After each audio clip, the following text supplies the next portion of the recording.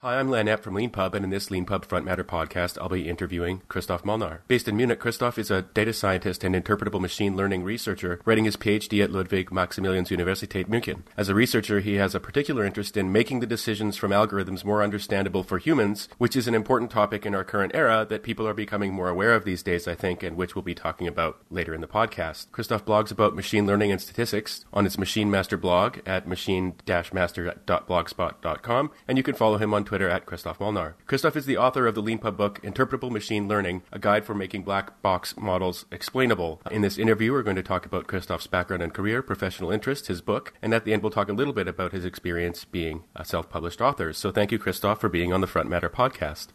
Hi, Len. Thanks for the invite. I always like to start these interviews by asking people for their origin story. So I was wondering if you could talk a little bit about where you grew up and how you first became interested in technology generally. Yes, so I grew up in Munich. That's also where I am right now. Went to school, to university also, where I studied statistics, like bachelor and master's. After that, I actually went away from university. Many people suggested I should do a PhD.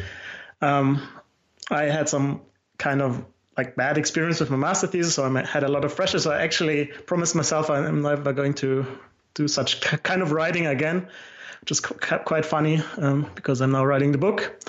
Yeah, then I went away for a couple of years working in Switzerland, then got kind of back to Munich to start my PhD on the topic of interpretable machine learning. Yeah, I've got to, actually, that's really interesting. I knew a little, I'm just looking you up on LinkedIn and stuff like that. I sort of guessed at what had happened. By coincidence, a very similar thing happened to me. I finished a master's degree. There was nothing sort of bad that happened in my case, but I swore for various reasons I would never do any more university. And then I went to London and worked for a couple of years. And about halfway through, I was working, 12 hours a day, 6 days a week. And then I found myself on my Sundays, researching my old topic. And so I knew, I had more in me, and I went and did a doctorate. Did something similar happen to you? Yeah, it's quite similar, actually. So there was no big bad incident or something. The thesis went well and everything. It was just the pressure I put on myself. It has to be perfect. It has to be right. What if I write something that's wrong? And that's just the stress I put myself under. Nothing from the outside, really. It was just me. And then when I was through with my master thesis, I just thought, no, I don't enjoy this writing, this kind of putting something out there and not being sure if it's all correct. And I just wanted to get some work experience. And then I kind of worked and saw how imperfect the world is, how kind of unprofessional everything is. And this really helped me to see also working with deadlines where you just have to finish it. It cannot be perfect. You just have to finish it. Things like that kind of switched my mindset a little. And also my second job, I worked part-time. So I had one day off, and I promised myself not just to be lazy on the day, but actually work on projects.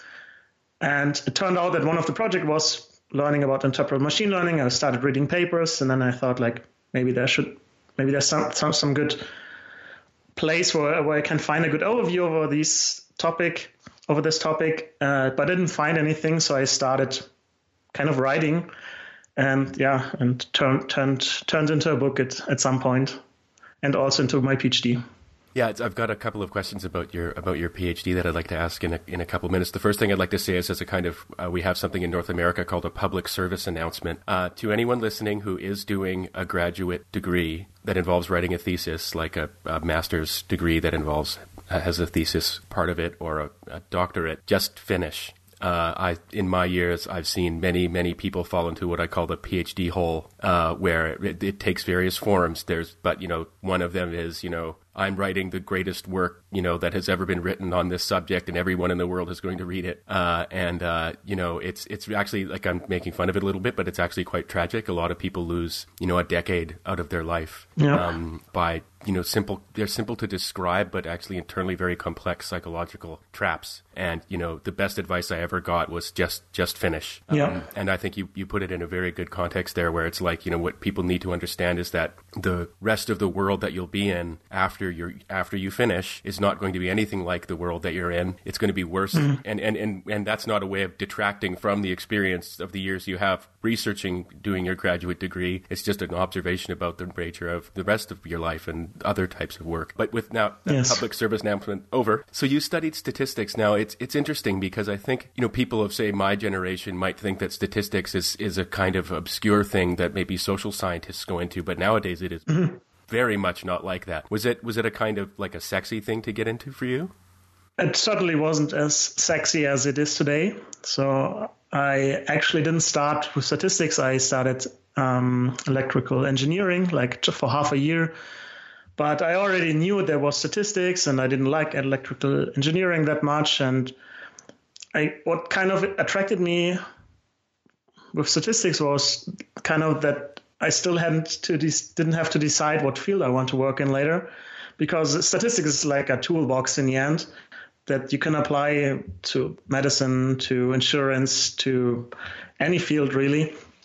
And also like mathematics and programming. So that was a good package for me. And when you were in Zurich, were you working for a medical company?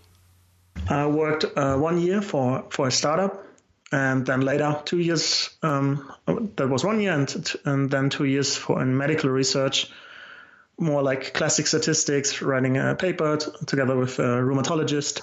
This is slightly random, but it is a sort of sub-theme of the podcast. What's the startup scene like in Switzerland? That's a good question. I don't have anything to compare it with. Like, I mean, there are startups, and this was, of course, a banking startup because it's Switzerland. Right. I think there's also quite an active community around cryptocurrency. And some startups in the field of like insurance and banking, like the fields that Zurich or Switzerland is traditionally strong. Yeah, that's really interesting. I had no idea, and it totally makes sense once you say it out loud. And so you're working on a PhD right now. I have two questions about that, I guess. One is, how are PhDs programs generally structured in Germany? Do you do, for example, some classes and some teaching, and then move to your and then some exams and move to your dissertation, like in North America? The other contrast is, where I did my doctorate was in England, and I was all but dissertation from day one. So there might be a few like graduate programs, really, but in my case, like the institute where I do my PhD, that they don't have like a program with classes. I mean, we have once a year a meeting where we can present our research and our progress, but there's less of a structured graduate program. Now the funding were like it's called the Zentrum Digitalisierung Bayern, like it's for digitization, and they fund my PhD, and they have kind of attached to that a graduate program. So I have a few workshops, but really it's not like mandatory to finish my PhD. It's just parallel to that. So the big question is kind of, do you do a monolith kind of thing, like one PhD thesis, or like a cumulative dissertation? And I opted for the second one, to like have individual publications. Oh, I see. Is the first one that you were describing the Habilitationsschrift, or is that something else? I learned about this years ago, so it. Well, that's. Is that something totally different? Let me think for a second. I mean, that's the for like Professor Habilitation. I got it. Okay, right. Thanks. Okay, great. And my second question is, what's the topic of your thesis or your dissertation? Well, interpretive machine learning. Yeah. And I focus on, I'm not sure if I should go into detail at this moment, but I'm writing methodological papers, so I don't have like a specific data set or field I work in, but I develop methods for that help to interpret machine learning models. Okay. And so my plan is to write a couple of papers and then be finished within my 3 years. Now in my second year. Oh, fantastic. Well, good luck. I wish you all the best. Thank you. It's a big endeavor. Moving on to the subject of your book, I was wondering if we could talk a little bit first about what machine learning is. Yes. So machine learning is when machines learn from data to learn patterns. Often it's for making predictions. Then that's a subfield actually of machine learning, which is called supervised learning. But it's, I guess, the biggest part of machine learning, or at least one very big part of machine learning. And I like to compare it with regular programming. In regular programming, you give explicit instructions to the computer and say, okay, if this happens, do this. If that happens, do the other thing. And in machine learning, you turn this into, well, you still have the program, but you turn this into like a problem where the computer can learn from data to make decisions. So you move from the explicit instructions to implicit knowledge that's in data, and machine learning are like a set of methods it's like a set of methods that can extract knowledge from data. And because it will become important going forward when we talk about this, I think a lot of people think an algorithm is kind of a magical thing. Can you maybe talk a little bit about what an algorithm actually is? Yeah, an algorithm is like a recipe, really. It's like cooking. The algorithm tells you like the steps you have to take to get to your result, which is then the final dish. And when you program a computer and you write an algorithm, it's really a step-by-step instruction. And yeah. And so, no, please go ahead. Yeah, in machine learning, like the algorithm is the part that actually learns what I would call a model. It's an instruction how the computer should learn from data. Okay. And I'm curious, I know that, and I'm sure you have to deal with this all the time talking with people about it, but there's a difference between, say, machine learning and deep learning and artificial intelligence. So we should probably, as we define our terms, can you maybe explain a little bit about what deep learning is, or at least what makes it different from machine learning? I would say that deep learning is a subfield of machine learning because it is still about learning from data. But deep learning is focused on deep neural networks. So anything that works with deep neural networks, really. Okay, that totally makes sense. And what's the difference between all this and artificial intelligence? Artificial intelligence is like a bigger term that completely encapsulates machine learning, but could also be can also involve other fields. Okay. And so just to pick maybe a specific example that listeners may have heard of, if Google gives something that it's built, millions of images of cats and other images, and then sort of trains the thing that it's built to identify is there a cat in this image or not, is that machine learning? Yes, definitely. Okay. And it's deep learning. Usually when you see something with images nowadays, it's something with deep neural networks because they are particularly good at detecting stuff in images. The other field would be text, where these deep neural networks are really good at. It's a really interesting topic, and there's just so many ways into it to try and tease out what's so important about our present life and our future life when it comes to machine learning. But I wanted to ask you a question about something pretty specific and hopefully a little bit fun. When researching for this interview, I sort of scrolled through your Twitter feed a little bit and came across some tweets you made about you, which you might not even remember, about a company called Faceception. Yeah. Where you wrote, and I'm going to quote you back at yourself from Twitter, so maybe that's a bit rude, but I find it really funny. Sarcastically, you said that people complain it's unscientific to infer behavior from facial features, but that their chain of DNA influences behavior too. DNA influences your face. Therefore, we can see from your face whether you play bingo or are a terrorist. And I wanted to talk to you about a couple things there. One of which is, I guess, this is kind of like a high-level question, but do you think that machine learning is going to be able to give its users conclusions along the lines that Faceception is aiming for. So we're even just bracketing the matter of the face itself, but broader patterns of activity. Say, let's limit this not to activity, but just to physical characteristics.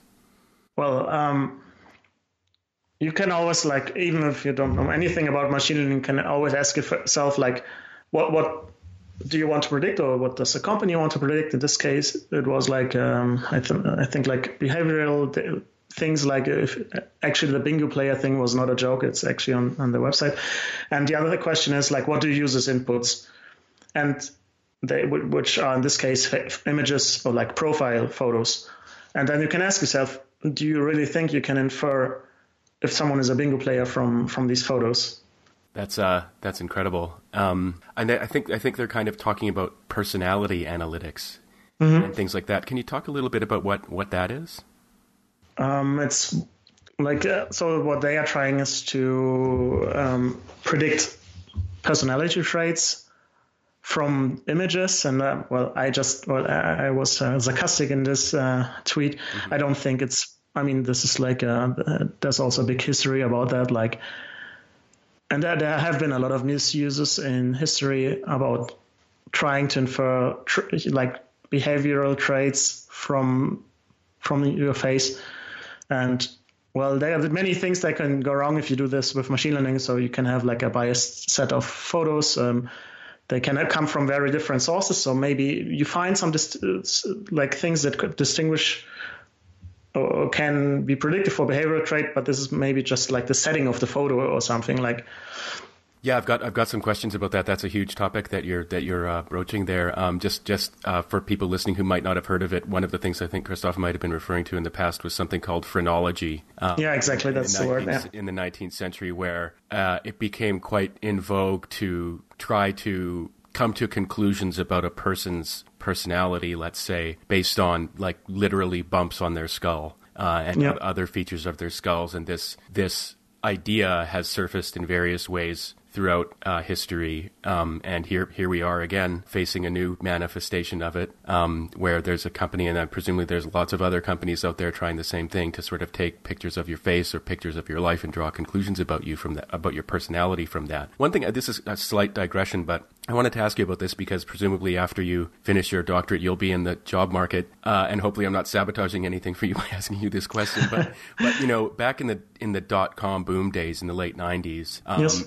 I was working in a job that involved reading about mergers and acquisitions and IPOs all day long, and it was incredible. If something just added .com to the name of its company, all of a sudden it had all this credibility. And it seems to me that this has been happening sort of notoriously with blockchain and stuff like that, but also, companies like this one that you were criticizing seem to be able to add words like technology and machine learning to their website, and boom, they've maybe got some investors or some customers. Is that something that's happening now? And if it is, how can people tell the difference between a legitimate use of machine learning and a fraudulent one? I believe that this is the case, that we see a lot of companies also that just write AI or machine learning outside, and they get investor money just by doing that, as the same as we have seen with blockchain. Yeah, and also what I've seen or heard of, that companies that actually use very simple models, then they call themselves like, oh, we do some AI, but it's just something very simple that they do. Yeah, then the question is, how can you decide whether it's legitimate or maybe just overhyped? It's very difficult because you have to kind of look inside what they're actually doing. And then, but you can also apply some kind of common sense, like the thing you have to ask yourself, like, have they access to good data? The thing that they want to predict, can they predict it from this kind of data set at all? So this is something you can even answer if you're not in machine learning. Just like, do you think that the knowledge is in the data? Because that's the limit, or that limits what the machine learning algorithm can do.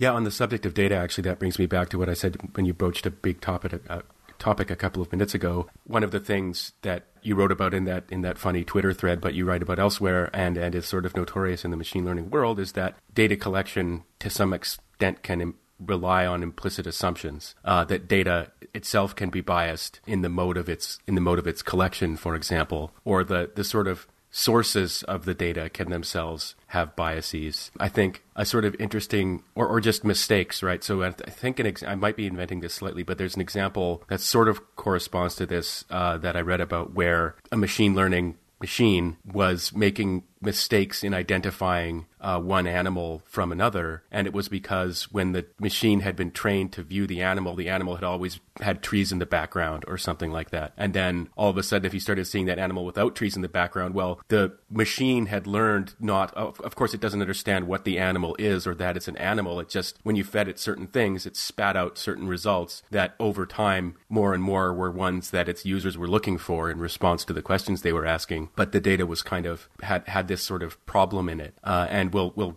touch on that a little bit when we talk about interpretability in a bit. Mm-hmm.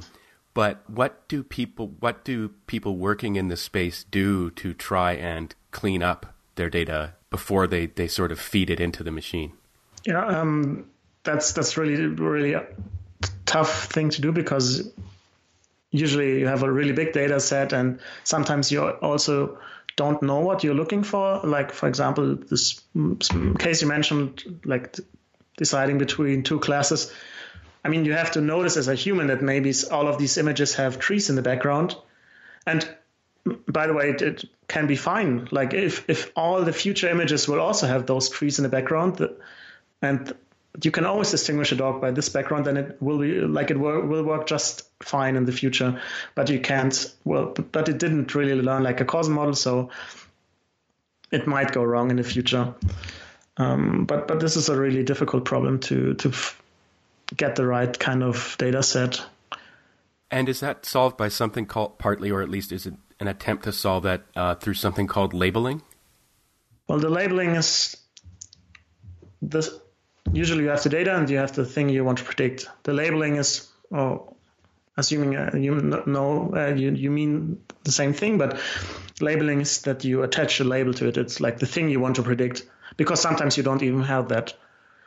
For example, I worked in a startup. This was during my student time, where we built tools with machine learning to predict things for documents. For example, we had one like document type classifier, which would say for document, if it's, so you just feed in a PDF document, it tells you, the machine learning model tells you in the end if it's a bill, or maybe it's just some reminder of something, or the model just does the classification. And we had to do for example, the labeling manually. So this is also a source that can already introduce bias. So because sometimes maybe I don't recognize a certain kind of bill and I always label it incorrectly, then I already have a bias. But also at the startup, we started with our own documents, and this might or might not be the same kind of distribution as the documents that will be later fed to the machine learning model when it's actually part of the product. Yeah, thanks for that. Thanks for that explanation. That actually I was asking more or less, like, what is labeling, because I'd come across the term in your work, but wasn't quite clear on what it was. And yeah, and so I had the impression that it was manual, at least at the beginning, this work. And that leads me, I mean, I think one of the questions that people who start getting into machine learning have a little bit is, well, really, how much is being done, by the technology, and how much is actually being done by people? And, it's interesting, because if everything needs to be manually, like, to put it very crudely, if you need to do a lot of manual work putting it in, and then you need to do a lot of manual judgment with what comes out, what's the point of the in-between? Yeah, so I think in many cases you have to do this labeling in advance. So some data sets already might come with labels, but usually it's, well, like the expensive labels are the ones that come from humans. Like, for example, a doctor, like, based on some X-ray images, classifying like what kind of fracture it is or whatever. This could also be labeling for example, for X-ray images. No, I think I lost. What was the question? The question was basically, I think that people who might be skeptical about some, let's say, companies that represent themselves as having solved the problem with machine learning, how much of the work is actually manual and how much is really being done by the machine. Yeah, I think the big hope is to do it just once in the beginning, and then the machine runs flawlessly. Yeah, I think that's the big hope. And but I've also heard of like startups that like I'm not sure if these stories are true, but for like chatbots, because chatbots are really like difficult to program, and I think they're not really any good chatbots, like where you chat and the bot answers you. And I've heard of startups that still have humans in a loop to actually answer the questions in the hope that the machine at some point can take over because it learned from all those dialogues. It's really interesting as well, I think, and this is what we'll get into interpretability here in a little, like I guess, well, right now, and it's important. So there might be some areas in life where we might be willing to just rely on a machine to give us some guidance, show me a funny cat picture. But there are others where not only might we not want to simply rely on it or just trust it that completely, but we might actually be required to show an explanation. Like, for example, if something that you've built gives you some guidance about what to do next in the medical treatment of a person, you actually need to be able to understand why it's giving you that guidance. Is that correct? That's very situation dependent, I think. I think if something works very well, like, I don't know, navigation, then you, like a navigation app, then it just tells you, okay, go there and there, and you just trust it because it worked in the past. I don't think you need necessarily always an explanation for that. But if it's like bigger decisions, or especially if it's like a wrong decision, or if you think it's a wrong decision, then these are cases where you might want an explanation. Or also, like, if you have experts working with some system, especially like in the example you mentioned with doctors, I guess you would, at least in the beginning, always have explanation with the predictions you give. Speaking of situation dependency, that gives me an opportunity to get right into the guts of your book. Near the beginning, you have this really interesting technique where you tell a couple of stories, of sort of very short stories about ways that machine learning might insert itself into our lives in the not so distant future. One of which is about a medical pump that, kills a patient by giving him too much morphine. And then there's a discussion between two of the hospital staff about, what happened, why the machine did it. And one of them actually speculates, well, maybe it was putting him out of his misery. Yeah. And then his colleague says, look, it's just a bug. And then the second one is about someone in a subway station who is suddenly denied access to the subway because she discovers her civic trust score has dropped. And this is something people might be familiar with, both from science fiction or from reading somewhat exaggerated stories about something that's happening in China. But a civic trust score is partly the idea that, your government might have a surveillance system in place that assigns a score to you about how good a citizen you are. And basically there are rewards and punishments associated with your score. But her situation is interesting because it's sort of Kafkaesque. She doesn't know why her civic trust score dropped. And this is something that I think is, at the heart of the project of your book, is that interpreting what machines do when they're using, machine learning algorithms or processes is really, really important from a lot of perspectives. So there's the doctor who has to justify it to a decision to the insurance company. There's also the person who doesn't get the job because something read their resume and didn't, move them up the ladder. So can you talk a little bit about how can we interpret output from machine learning systems? Yeah, these stories are quite dystopian. Yeah, they are really, really dark. Yeah, I think, well, we have some techniques. If it were like really easy to explain what a machine learning model does, we could just like program it ourselves. But also, so this means that they have some kind of complexity behind them. So it's not easy to summarize what they do with just a few lines or with just a few examples.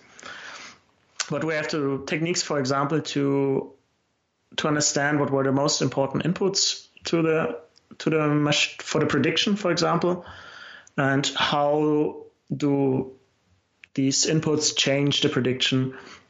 So, for example, when we have a machine learning model that gives credit scores or predicts like the likelihood that someone will pay back a loan, and then you have certain inputs like how much does this person earn and what sector does this person work in, and then you could like explain overall what your system does, like okay, what were the most important inputs? Maybe the most important input was like the salary of the person. But we also have techniques, for example, to explain individual predictions. So if one person is rejected, then we can try to explain why this person was rejected. One technique is called counterfactual explanation, where we can say, okay, this person got rejected. How would this person have to change that he or she would get like the loan application would get accepted? And then it's kind of like a search that we try to change some individual inputs, like what if this person would not have a temporary contract, but like a unlimited contract? Would this change the prediction?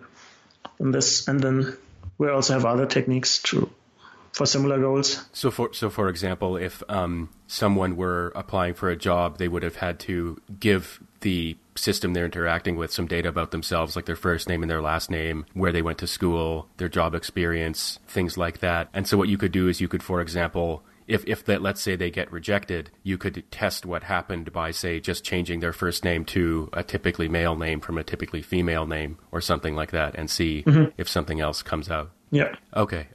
That makes a lot of sense to sort of, someone outside the space like me. But I guess one question I have is, what if the algorithm itself has changed in the meantime, if it's a self-learning system? Are there I think you talk about model agnostic interpretation methods. Mm-hmm. How do those work? Model agnostic, also these counterfactual explanations are model agnostic. Model agnostic means that it doesn't need to look inside the model, really, these methods. The question is now, like, how can we know anything without looking inside?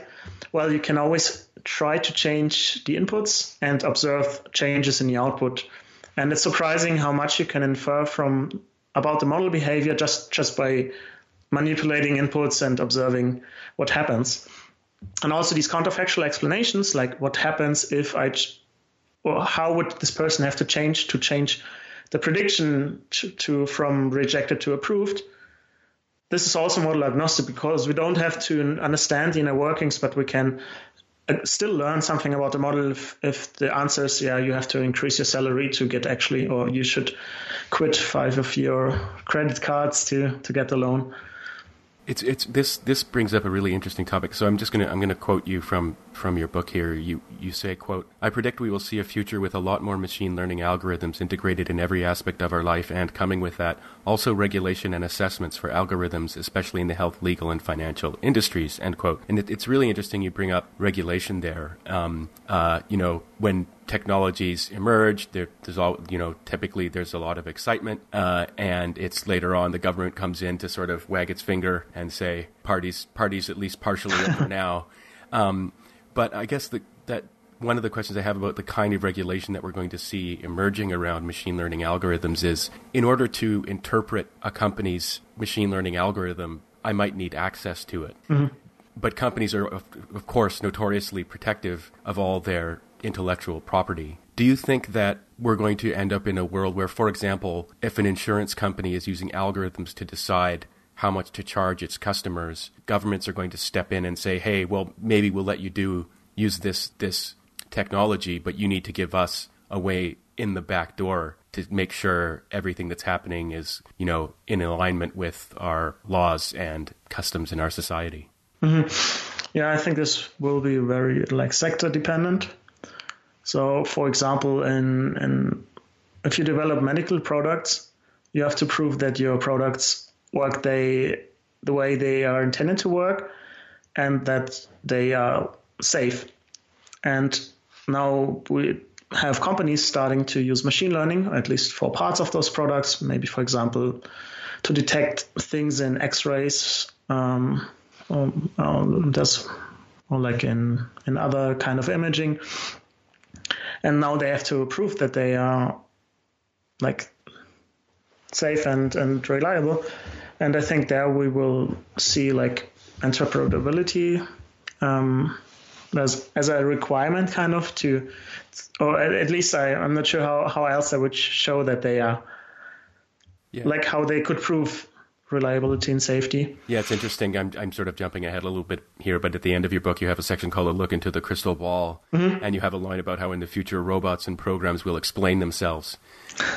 Yeah, that's a big bit. I know. I mean, you set it up that you're just sort of making sort of fun predictions there, but like that's a really interesting one, and I think it sort of in its own way it shows the complexity of the problem around problems around trust and ethics, because if you don't trust it, you're not going to trust its explanation either. And so, will the robots and the programs explaining themselves be enough? Will we want to have another layer of explanation coming from somewhere else? But this, and I'm just going to kind of go to the view from 30,000 feet here, but it's just so interesting. So you mentioned that your stories were dystopian, and they are. The short stories at the beginning of the book that you talk about some sort of future applications of machine learning, but reminds me of an interesting and very sad story where a few years ago in the province of Quebec in Canada, a man and his daughter were out for a motorcycle ride, and they died because they went over a hill and they ran into a car that had been stopped right in the middle of the highway. And the car had been stopped by a woman who had seen some ducks crossing the road, and so she just decided to stop in the middle of the road to let the ducks go past without thinking about what might happen to people coming from behind her. Presumably she hadn't noticed that she'd just gone over a hill or something like that. And, when we hear about, I think there are like 1 million people in northwestern China who are in internment camps now, but nonetheless, and there's problems of that kind all over the world. And there's things we encounter in our day-to-day lives, like, the woman in your story who, because she's lost her civic trust score, she's not let through the door. But of course, we can think of all kinds of examples in history and in our current time when people are denied entry to places based on judgments that people make about them. And so when I said to the view from 30,000 feet, at the same time, if a Tesla is in, semi-autonomous driving mode and gets in an accident, everybody freaks out. What is it about machines that drives people to put them into a different box when they're making decisions, as opposed to when sort of a direct person is making a decision? Why are we, let's put it this way, why, and this might be mixing things up, but why are we freaked out about a robot causing an accident and not a person? Maybe because of its novelty. So this is a new thing, and I think anything that's new and shiny, we talk a lot more about it and question things that we stopped questioning in other areas of our lives. So, for example, the Tesla car accident, and then there's a lot of talk about autonomous cars, but there's I don't know, maybe next to where you live might be a street where just because of the setting, maybe there's a sign missing or whatever. There are a lot of accidents, but it's not in the news as big as this a single accident for Tesla, but there are hundreds of thousands dying every year from car accidents. So there's certainly, as you mentioned, kind of two ways of viewing, kind of similar things, but because one involves the machine, we shine some extra spotlights on it.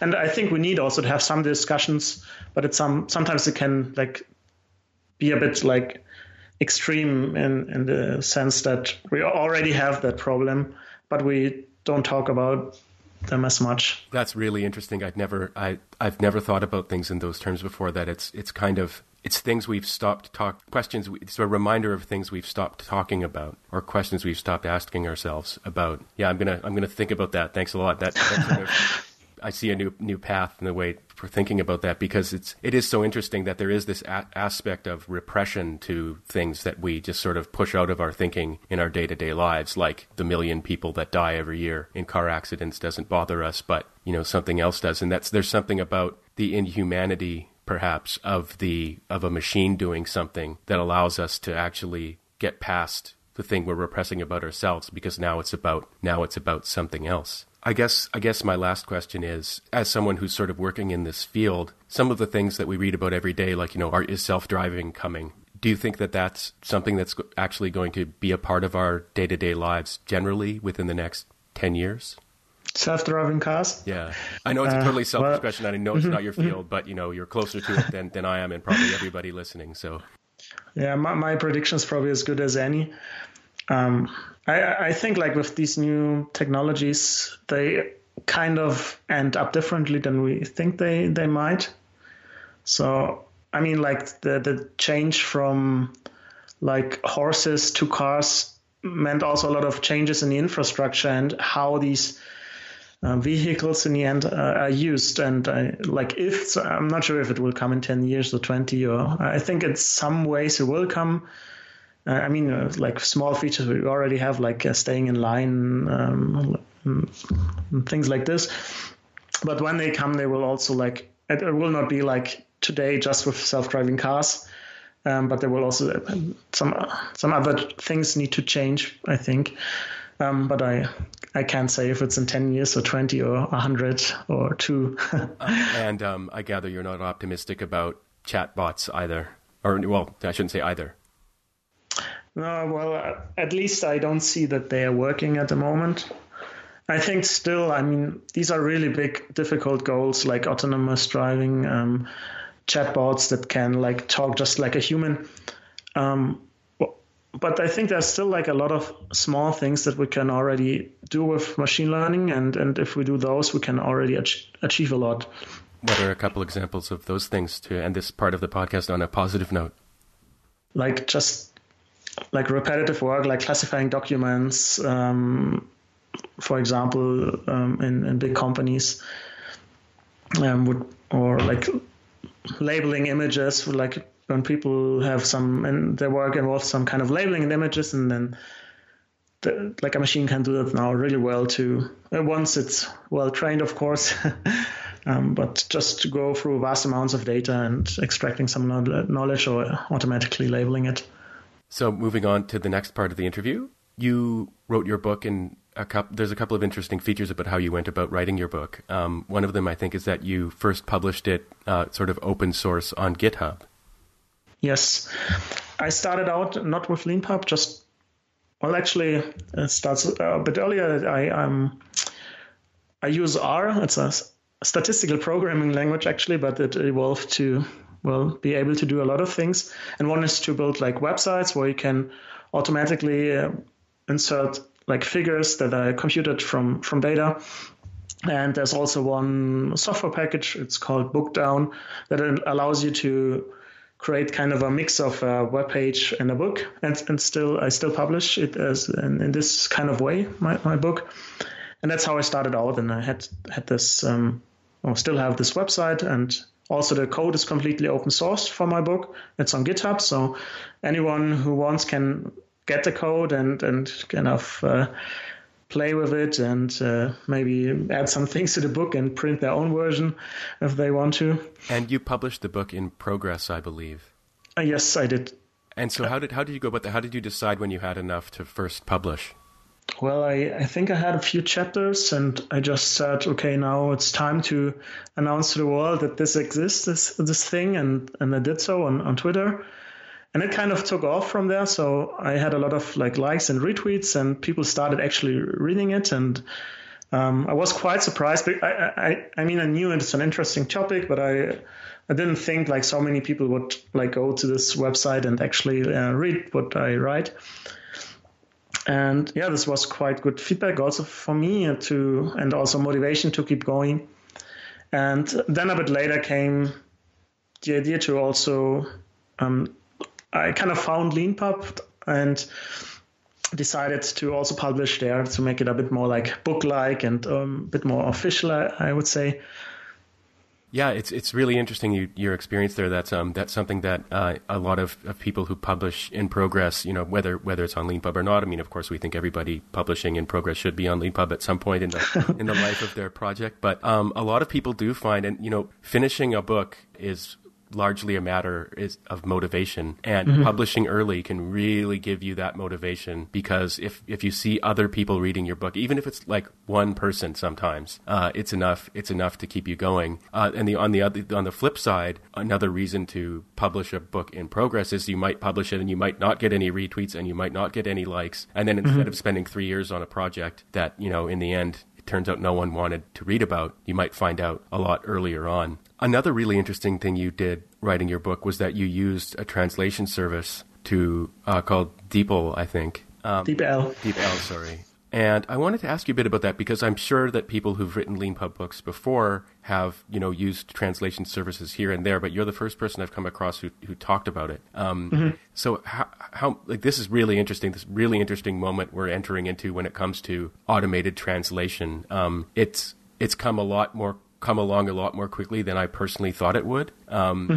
Particularly, actually, it was I was after a talk in town. I was having dinner with the speaker who was actually German here where I live in Canada, and we went to a restaurant, and he showed me, like, he took a picture of the menu, and it was translated into German, and he's like, look, like, I can tell you this is almost perfect.